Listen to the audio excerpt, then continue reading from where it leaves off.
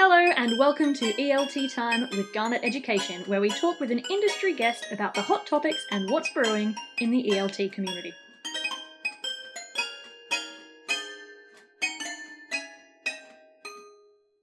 Hi, welcome to the podcast. I'm Chris Little. I'm a senior editor here at Garnet Education. And earlier today, it was my great privilege to talk to Zarina Supan, who's a freelance teacher trainer who's been working in ELT for almost 30 years. She's taught at all levels in private and government institutions in very many different countries, as well as in the UK. She specialised in critical thinking skills, student autonomy and CLIL, working in a very wide variety of training contexts. Her interests include the neurology of learning, educational psychology, differentiated learning, and the professional development of teacher skills. And today I was talking to her about race in ELT. Here's what we had to say. Yeah, thanks so much for making time for this, Zarina. So how does your status as an ELT teacher, educator, teacher trainer interact with the colour of your skin? I mean, say, where you are now in Latin America or anywhere else you care to mention. Sounds quite a complex picture. It is, but professionally, I think, because I'm freelance and I am brought in by certain publishers or universities to do various workshops or presentations, I don't have to deal with it in a certain way as I may have had to before. So I'm a known entity that's been brought in, and there's that trust already there that, they're organising it, therefore this person is going to be a reasonable speaker. Whereas if I was doing it and having to sell myself, I think I might have a very different experience, because then I'm being judged at face value, literally. And so I think things would be different. So it's a little bit hard to judge in that respect. But when I get to a place, it's often interesting to see the reactions, because people may not have bothered to read my description of who I am or where I'm from, or they may not know enough of my background, so they'll turn up and then they see me and it's like, oh, right, okay. Right. And you can pick up on those things, within seconds. Yeah, but you feel there's a difference when you're, say, under the imprint of a major ELT publisher. There's a certain kind of colour blindness, say, or maybe not colour blindness, but a kind of, you're there in a certain role, so I'm trustworthy. Yeah, that's very interesting. One of the points that you made in your email, let me just find it. I think you mentioned the worth. Yes, use the word credibility, and I think that comes into it. Jenkins talks about it in terms of credibility to his students, but I think it's at any level of working with people in ELT. And yes, I think until I sort of open my mouth, sometimes people are wondering, who is this person who's come to supposedly tell us about English language teaching? She doesn't look very English to us, is quite a common thing I have to face. And then when I open my mouth, they're like, oh, okay, well, she's clearly a native speaker. And that touches on what Jenkins says as the sort of dual complexity of outwardly not appearing to be a native speaker, just from the colour of your skin, and then actually they hear you speak and you're accepted as a native speaker. Yeah, there's a kind of, I guess you could call it a cognitive dissonance of some kind. Yes. He's talking about, as in his case, as an African American, the colour of his skin leading people literally to doubt, I guess, that he's American, which I don't know what you would say about that. I mean, it seems to me that kind of goes some way to showing just how intertwined the notions of being a native speaker and being white are. Yes, absolutely. And it's at such a subconscious level that you can't necessarily say that it's a person being racist, if you see what I mean. It's not that they go around believing that a native speaker must be white. Yeah. But until they come across another situation where someone is not white, they don't realize that they have that perception even. Right. Yeah. It's something quite deeply embedded in culture that doesn't boil down to an individual bad attitude, say, but it's something rather more implicit. And you implied in what you said about people coming to be taught by you or trained by you that you pick up on their expectations and the distance there, and then you open your mouth and they hear you speaking English in what they recognise as a British accent. Do you think people are fairly quick to sort of adjust their expectations and get over their initial impression? Is that your general experience, or are there things that continue to be difficult? Well, I've because of it happening so many times and my sensing that is clearly an issue for some people, I almost always start a workshop or training event with information about me so that we can get that out of the way, as it were, and then we can get down to business. And I find that helps the whole dynamics of everything working. And I've tried not doing it, and it takes longer to get down to business with some people, I would say, because they're still maybe dealing with an internal barrier, or there's some resistance in some shape or form, and it's affecting the way they're interacting with materials, with me, with what we're supposed to be doing. And so I really find that if I go in and try to pretend it's not going to be an issue and just go ahead with what I'm there to do, it becomes an issue for some people. And during the break time, I'll get somebody coming up to me and say, so where is it you're from exactly? And they don't really want to say, because you don't look British, or you don't look like you're from here, there, or wherever. Or they'll say, where did you fly in from? How was your journey? And, it's sort of subtle questions like that. So if I, however, start with maybe a little quiz about what do you think might be true or false about me, and I always plant in a sentence that is about my ethnicity, it gives the opportunity for people to say, oh, you look like you might be from India. And almost allowing for people to say what they are thinking, I think clears the air and gets rid of whatever perceptions there may or may not be in the room. And I find that a much healthier atmosphere to work with. That's very interesting, because there's a level on which some people, of course, you could argue, white people generally, for instance, who are in your position could walk into a room and they would be much less likely to have to do that in order to clear the air. I find it interesting that you've kind of developed this strategy, it sounds like, to deal with a more or less inevitable kind of negative reaction to your appearance. It sounds like quite a weight to carry around. I don't know, knowing that you'll have to do this. I think at probably one point in my career, I was sort of thinking, well, why do I have to do this? And there was a certain sort of reluctance to even bother. It was sort of almost like, well, it's their problem, it's not mine. So, should I even bother? But then I quite quickly realized that it makes my life easier in the training room or teaching. So actually it does make a difference to me.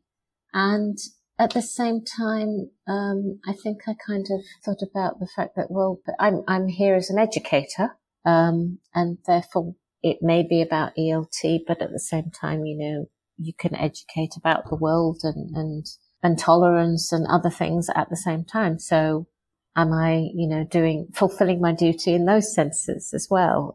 And now I think, I've gotten to the stage where I don't know if it's inevitable, but it's to be expected. And in a way, it's a bit like going into an English language teaching classroom, preempting what the class are going to find difficult, and what may be a barrier, linguistically, and, thinking those things through in your lesson plans. So it's a smoother experience, smoother learning experience. And so I think I see it in those terms now. I think it's an easier way to deal with it. I don't want to feel like I'm getting on my hobby horse and let's talk about race type of thing and putting it in their face when it's perhaps an issue that some people haven't even really thought about in depth. So you're framing the start of a lesson, a session. It sounds like with questions, maybe, rather than, correct me if I'm wrong, but you're kind of doing a quiz or something like that to see what people's impressions of you are. Yes. And in the ELT fashion, it acts as an icebreaker, it's a warmer, it's all of those things. But at the same time, I'm just touching on some things that may be an issue or are a question in people's minds about me. And if that's always going to be there, it may get in the way of what we're supposed to be there to do. And interestingly, I think you mentioned in terms of being a woman in ELT. Yeah, I was wondering about that. Yeah. Does that make an additional factor? And I think it possibly does, because I've sometimes spoken about these things, and other female trainers in my line of work have said, but is that because you're a woman? Right. And so some of them have experienced similar things. It's not necessarily to do with the learners or participants on a course, but it may be to do with event staff, and you're going to hold an event in a particular seminar room or events room of a hotel, and it's how staff there might treat you. Quite often you want to turn up half an hour, 40 minutes before an event just to set up and make sure the room is as you wish it to be. And quite often I come across, somebody who's not going to let me in because the event doesn't start until 9 a.m. And I'm like, well, I'm here for the event. It's like, yes, but I can't let you in yet. I was like, well, actually, I am the event. Can I please get, and I have to sort of persist a bit before I'm allowed in through the door. So, yes. And you feel that's some kind of intersection of sexism and racism? Yes, because I think it's happened to quite a few women in ELT who roll up for these types of events as well. Yeah. It's assumed that they may be they're one of the teachers who's come along for the event. Right. Or they're a bit too early and they're a bit too keen, but they're not going to be the speaker because perhaps they're expecting an expert male to arrive to do the job. I'm not quite sure. But yes, it does seem to happen to some women, at least, that I've spoken to about it. That's interesting. And it sounds from what you're saying like you feel that's a kind of commonality with women in ELT that you share. Do you feel there are aspects to your experience that, say, white women wouldn't necessarily understand, or what have been your experiences in terms of attempting to articulate your experience? Yes, I think sometimes a person who is clearly identifiable as maybe not non-European, Western-looking person. Yeah. I think it's a fine line between not wanting to assume that is the reason for being treated in a particular way. So it's interesting for me to hear other women in my line of work and their experience. But at the same time, I think there's an additional layer to things that naturally they may not have experienced because they are more identifiable as a typical person that you might come across in the ELT world. And right. So, yes. So I think until you walk the walk in someone else's shoes, you don't really get to appreciate how it is. And it's difficult to say because, and I think that's the difficulty of some of the issues that come up. They're so subtle that, whatever the way of whether it's discrimination or being treated differently, it's so hard to put your finger on and say, well, it's because of this reason, because there may be a whole number of reasons that person responded in the way that they did to you. Yeah. And they themselves may not be consciously aware of why they responded in the way that they did. That's very interesting. Yeah, I was reading in Rennie Eddo-Lodge's book. There's some interesting stuff in there about intersectionality, and Kimberly Crenshaw in particular, who's an African-American lawyer, I believe she's a lawyer, who talks about the way in which discrimination legislation, I guess we're talking in the States here, but as I understand it, it's something that applies to other countries as well. The problems of intersectionality and the way in which legislation, often with the best of intentions, takes the experience of black men being racially discriminated against or white women being sexually discriminated against, and the unique experience of African American women in the US being kind of lost somewhere, just in the subtleties of experience being actually minimized. So I guess that's a very long-winded way of kind of saying what you were saying about walking in someone else's shoes. It seems like there's a lot of literature about the ways in which these perceptions that people have of each other can interact in very complex ways. Yeah, and I think it's very hard to compartmentalize such experiences. And you've spoken about how you deal with situations, say a session where you have the opportunity to sort of kick it off in the way that you choose. What about situations where you maybe have a little bit less power? I'm just wondering about your career. When you apply for jobs, you deal with people that you're working for. How do you think your race has kind of affected those interactions in your career? Yes. Interestingly enough, I think I could probably break it down into two areas, and one would be the area in the classroom experience, and one would be the area of the colleague experience of working with your peers. And I really, looking back, I would say that my classroom experience, far fewer occasions where I became aware of my race or ethnic background or how I was being perceived.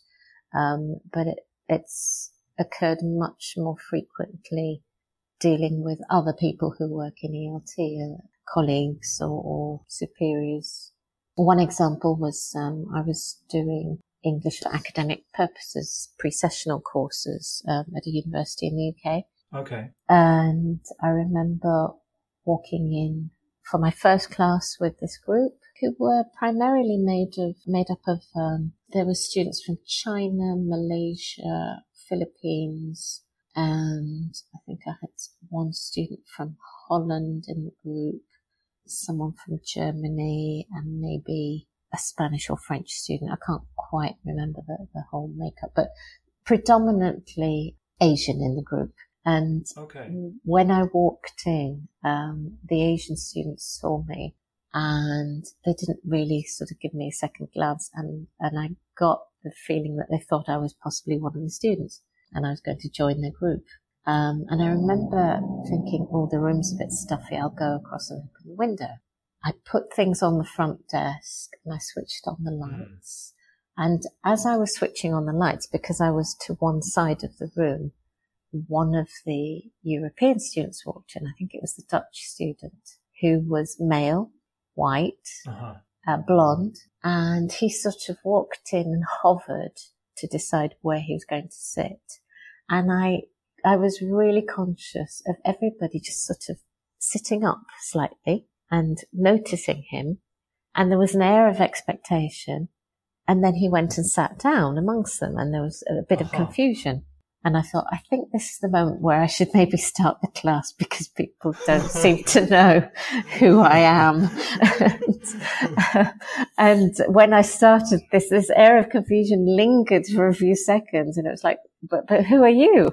And I just sort of cleared the air and said, well, welcome, and started the lesson. But it was quite comical, you know. Yeah. But that's one of the very few occasions where I really felt that it was so noticeable. And in the same institution, I'd walked down the corridor to the staff room and just walked in, and I hadn't quite bagsied my desk to work at. So I walked in and I was just sort of seeing what desks were still available before I went and claimed one as my own.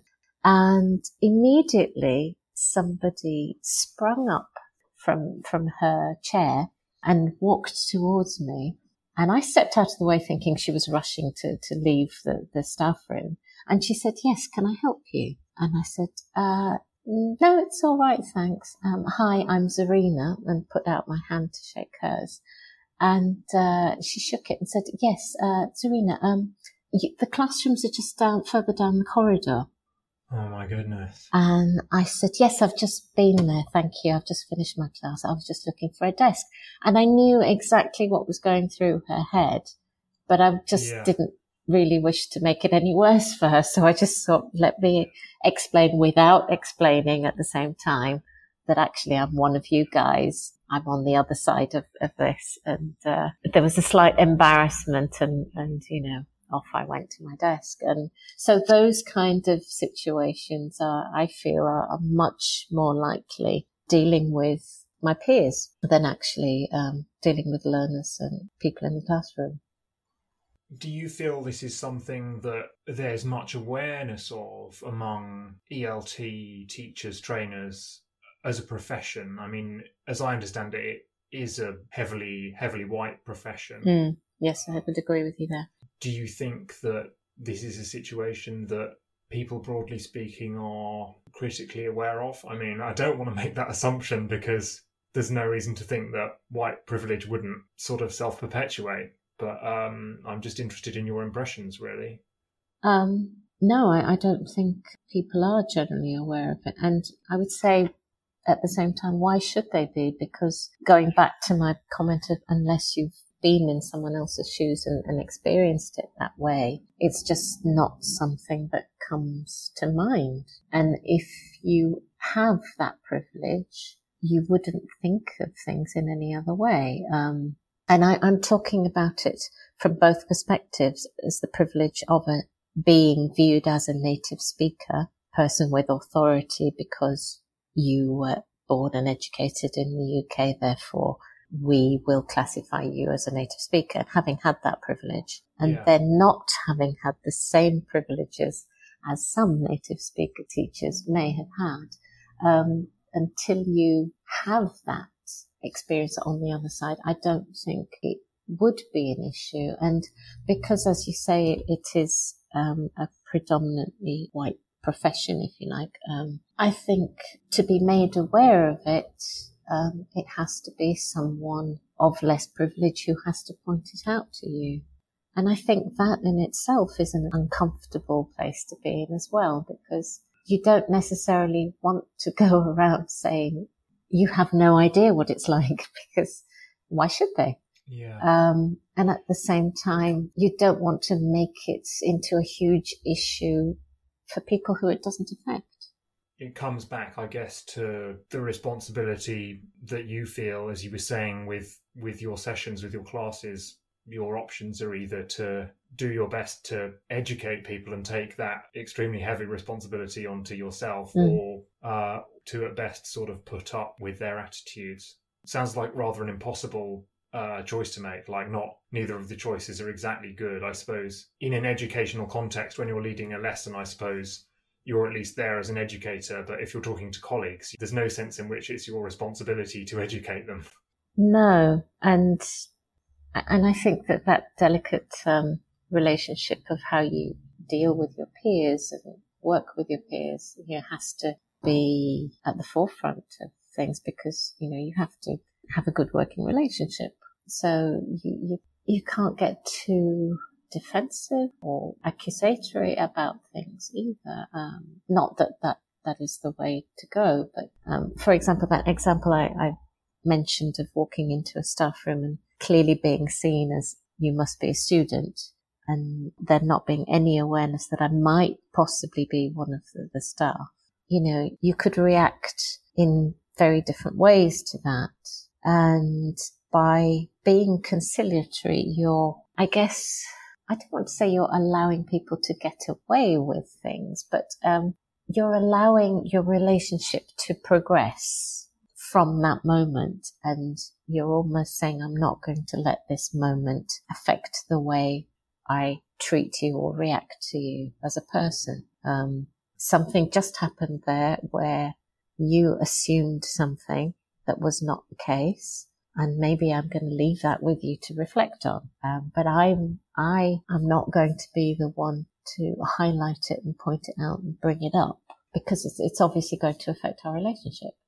That sounds like a reflection born of deeply thought through experiences. I can see how you would arrive at that conclusion, but I also wonder if these events are actually repeated in such a way that you can see a pattern, which I think is what you've more or less said. There must be an extent to which that causes anger and emotions that are difficult to deal with. Yes, at times.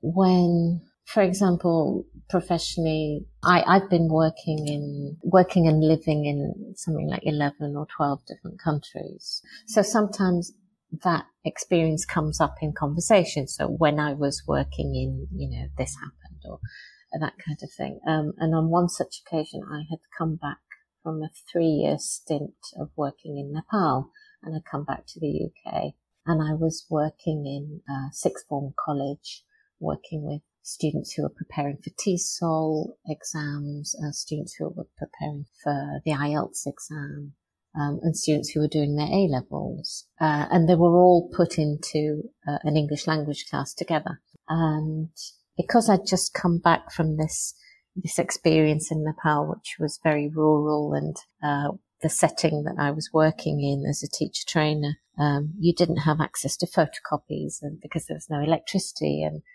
things like that. So I came back to this UK setting in education where, I could just nip along to the photocopier and get whatever I wanted done. And I was taking a lot of pleasure from that, being able to do that again. And, and so I guess I was talking about that a lot. And the head of ELT in the department, once, I was very new there, I'd maybe been there 2 or 3 weeks. And she said, if I had my back to you, I just wouldn't know. And I said, sorry, you wouldn't know what?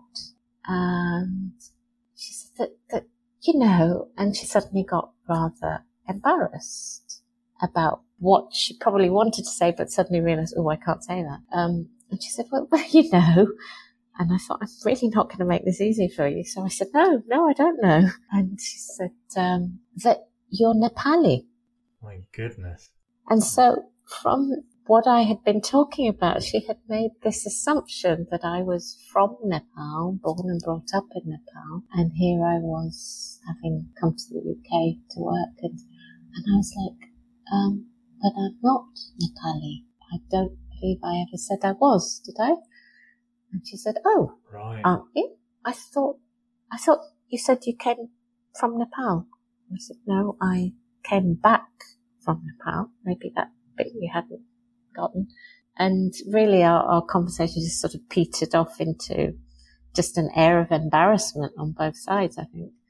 Right. Yeah. Wow. And so experiences like that, just have taught me to, I guess, be tolerant towards everything that people might be thinking about you. And really a reminder that it's about them and not you.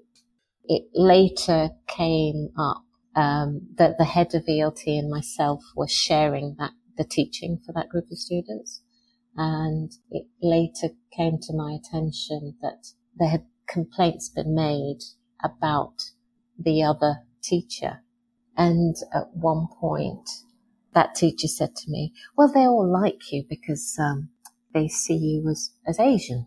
And so those kind of comments where professionally you can't even be accepted as maybe a good teacher because there are other reasons why you may or may not be liked. And so that, I think, is where it gets more depressing for me. People have attitudes and it's like, well, you really can't change the world, so I'm not going to get angry about that. But when people refuse to even recognize your worth because they've labeled you as X, Y, or Z in their own mind, then that becomes more, I think, unfair somehow. And I think that's when it starts to feel hard. Yeah. It's a very explicit refusal to recognise you as a professional, as a fellow professional, sounds to me, to attribute your success simply to your race. Yes. And I think, had it not involved a complaint about that person, it might have been different. So it was almost sort of, well, what on earth? Why don't they like me as their teacher? Was probably the threatening thing. And perhaps that's what it comes down to in the end. I don't know. The feeling of being threatened. I'm not sure.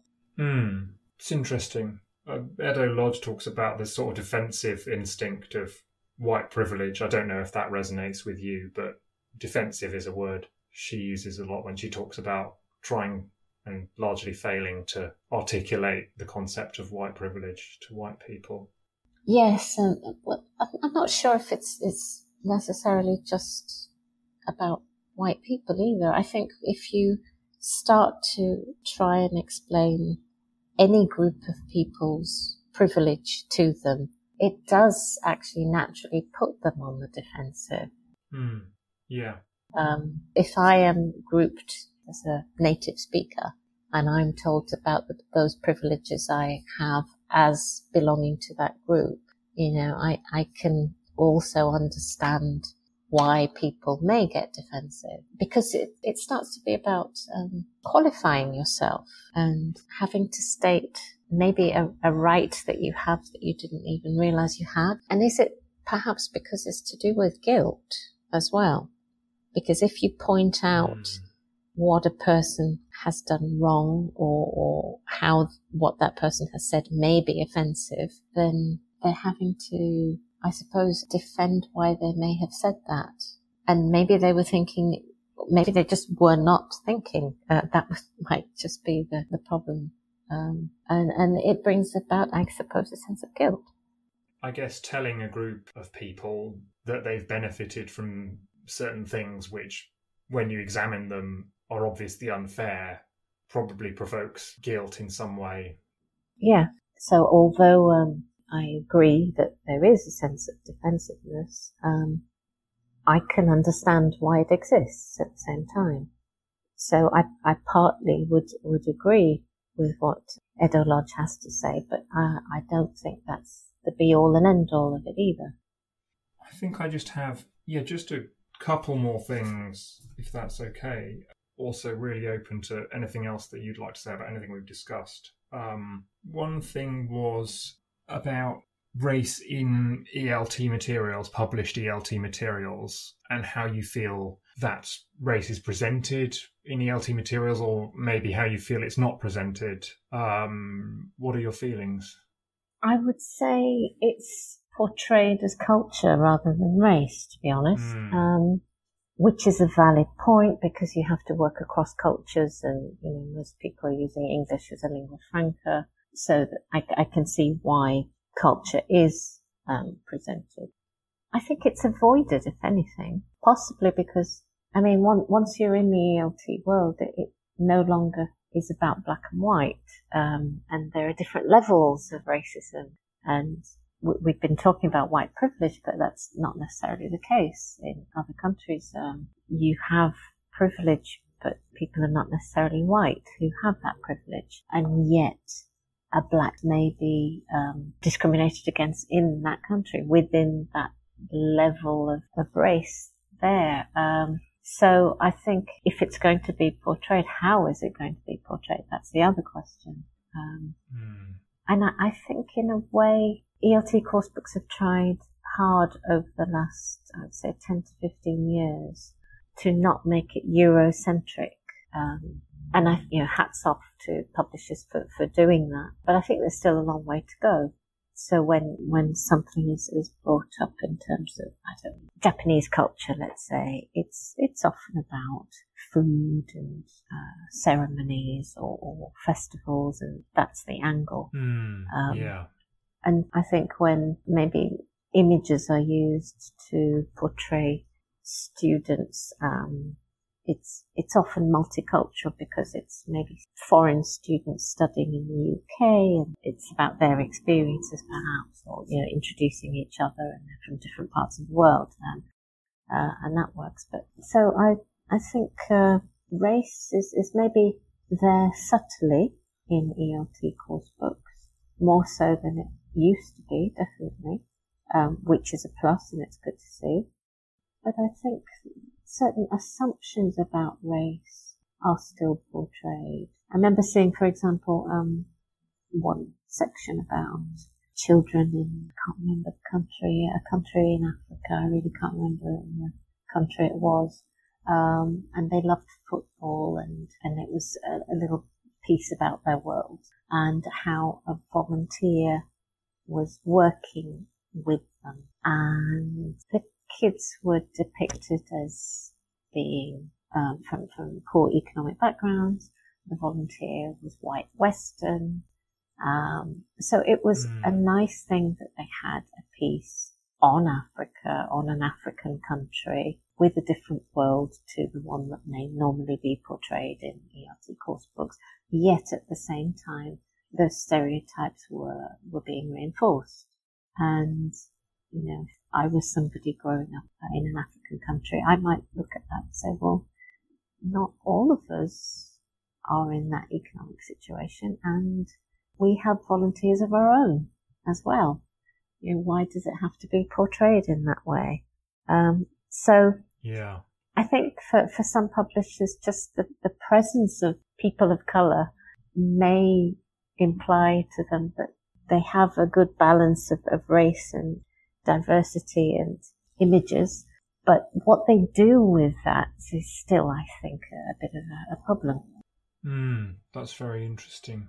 There's a sort of, I guess you could call it like a kind of global course book perspective, where maybe there are people of different races with different skin colours in the book, but their differences, if you want to call them that, are fairly easily resolved or mediated by speaking English to each other. And I wonder, it's the kind of situation you're talking about where they're studying English together, so there's a sense of commonality in that, which in itself seems positive, but I suppose there's an implicit assumption that racial difference is fairly unimportant and we all sort of get on with studying English. I don't know if you agree with that, but that's a thought I've just had as you were talking. Yeah. I guess I'm trying to think of it as, from a publisher's point of view, is it just too explosive to even touch, and therefore it's safer not to? I'm not sure, really. But I would just, I would just like to say, pick up an average ELT book, flick through it, look at the images and how people are portrayed. And probably you will find that if it's about a particular country, then you're going to see more diverse images. And if it's just about English around the world, then probably less so. And I don't know why that should be. I don't know if there's a reason for it. And I think it would be healthier if it was all just a little bit more thought through, I guess. We're guilty of doing the same in the UK. You think we're a multicultural society. But again, it comes down to food and festivals. But are we really? Is what I would like to question. Well, I suppose describing someone in terms of their culture can be a way of effectively othering them, can't it? And reducing someone to what you perceive as their cultural norms, especially in a situation where not everyone has an equal amount of political, economic capital. It can be quite an effective way of keeping people in their place, I guess.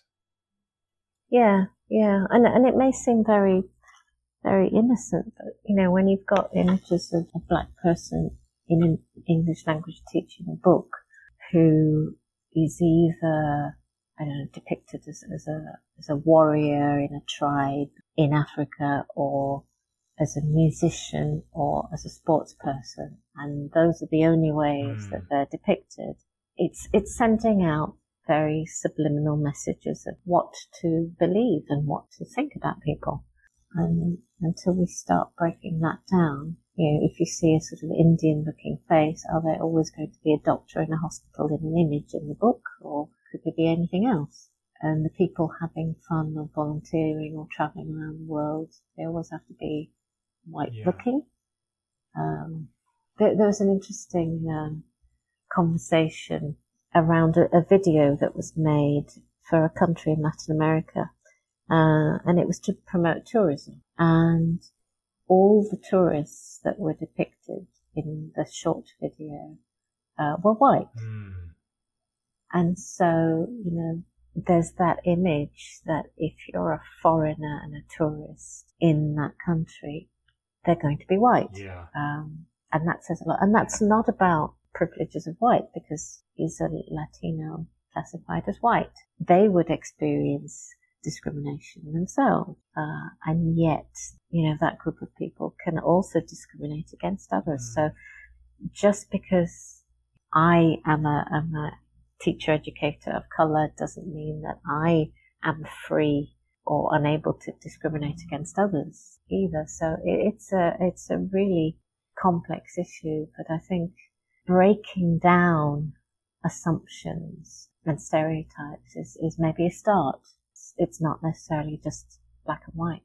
Yeah, and I guess course books in ELT have certainly a lot of power to reinforce assumptions, given how many of them sell around the world, and the kind of images you're talking about they're sort of quite idiomatic reproductions of colonial culture, aren't they? Like the volunteer in Africa or the tourists in Latin America.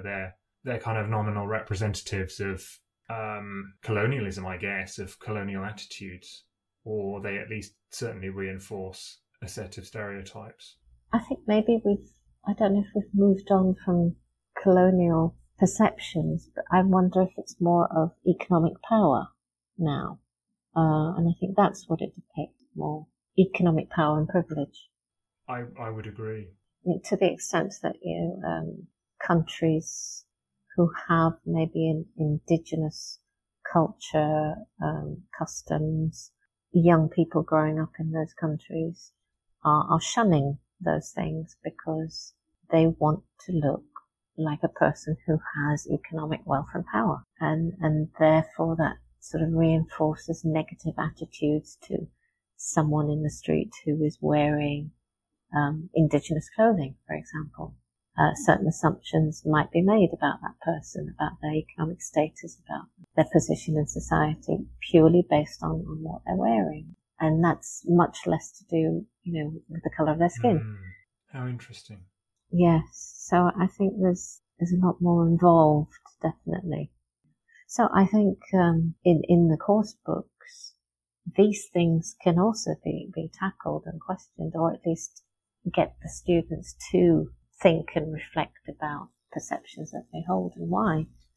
And do you think, I guess implied in what you've just said, is that you feel you can use course books and their content maybe as provocations for a discussion of the ubiquity, say, of certain kinds of dress?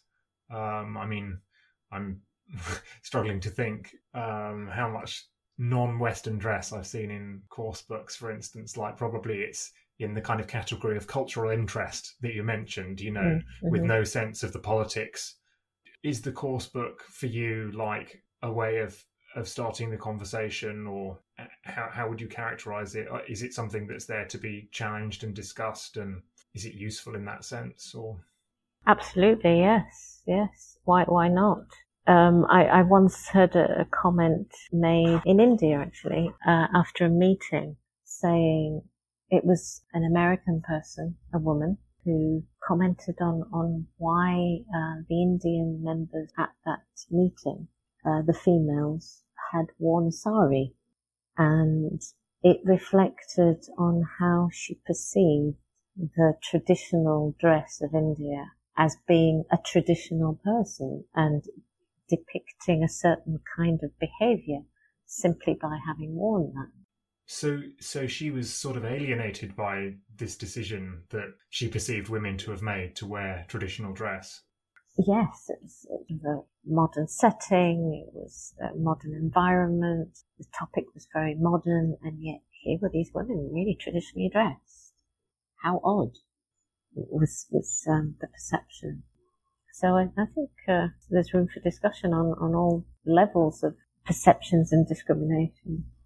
Zarina, thank you so much. I feel this is a conversation that I'd like to continue, maybe for several hours, but you've so generously given your time to us. In fact, probably more time than you intended, partly because of our technical difficulties. Is there anything else you'd like to talk about? Firstly, thank you very much for asking me, because it's the first time I've ever actually been asked to comment on race in ELT. I find that extraordinary and bewildering, given, I mean, in a sense, I suppose everything that we've just been saying makes it extremely unbewildering, but I certainly feel very privileged to have talked to you today. Thank you so much. I hope that we can do something else, because I think that this has been a great conversation, and I sense there's so much that you could tell us about. Yeah, thank you. Thank you. And I'd be really interested to see sort of what comments from people who've experienced similar things or not, or whatever perspective. It would be nice if there was some reaction. It would, definitely. The idea for the podcast really is that it's people talking to each other in a room, virtual or real, as we've just been doing, and that it's about things that affect the ELT profession and people who work in it today. And I think the discussion about race is certainly one that's not been had enough. So I hope it will be part of an ongoing conversation. I hope so. Once again, Zarina, thank you so much for giving us your time today. I'm really sorry about the technical stuff, but I'm really glad we got there.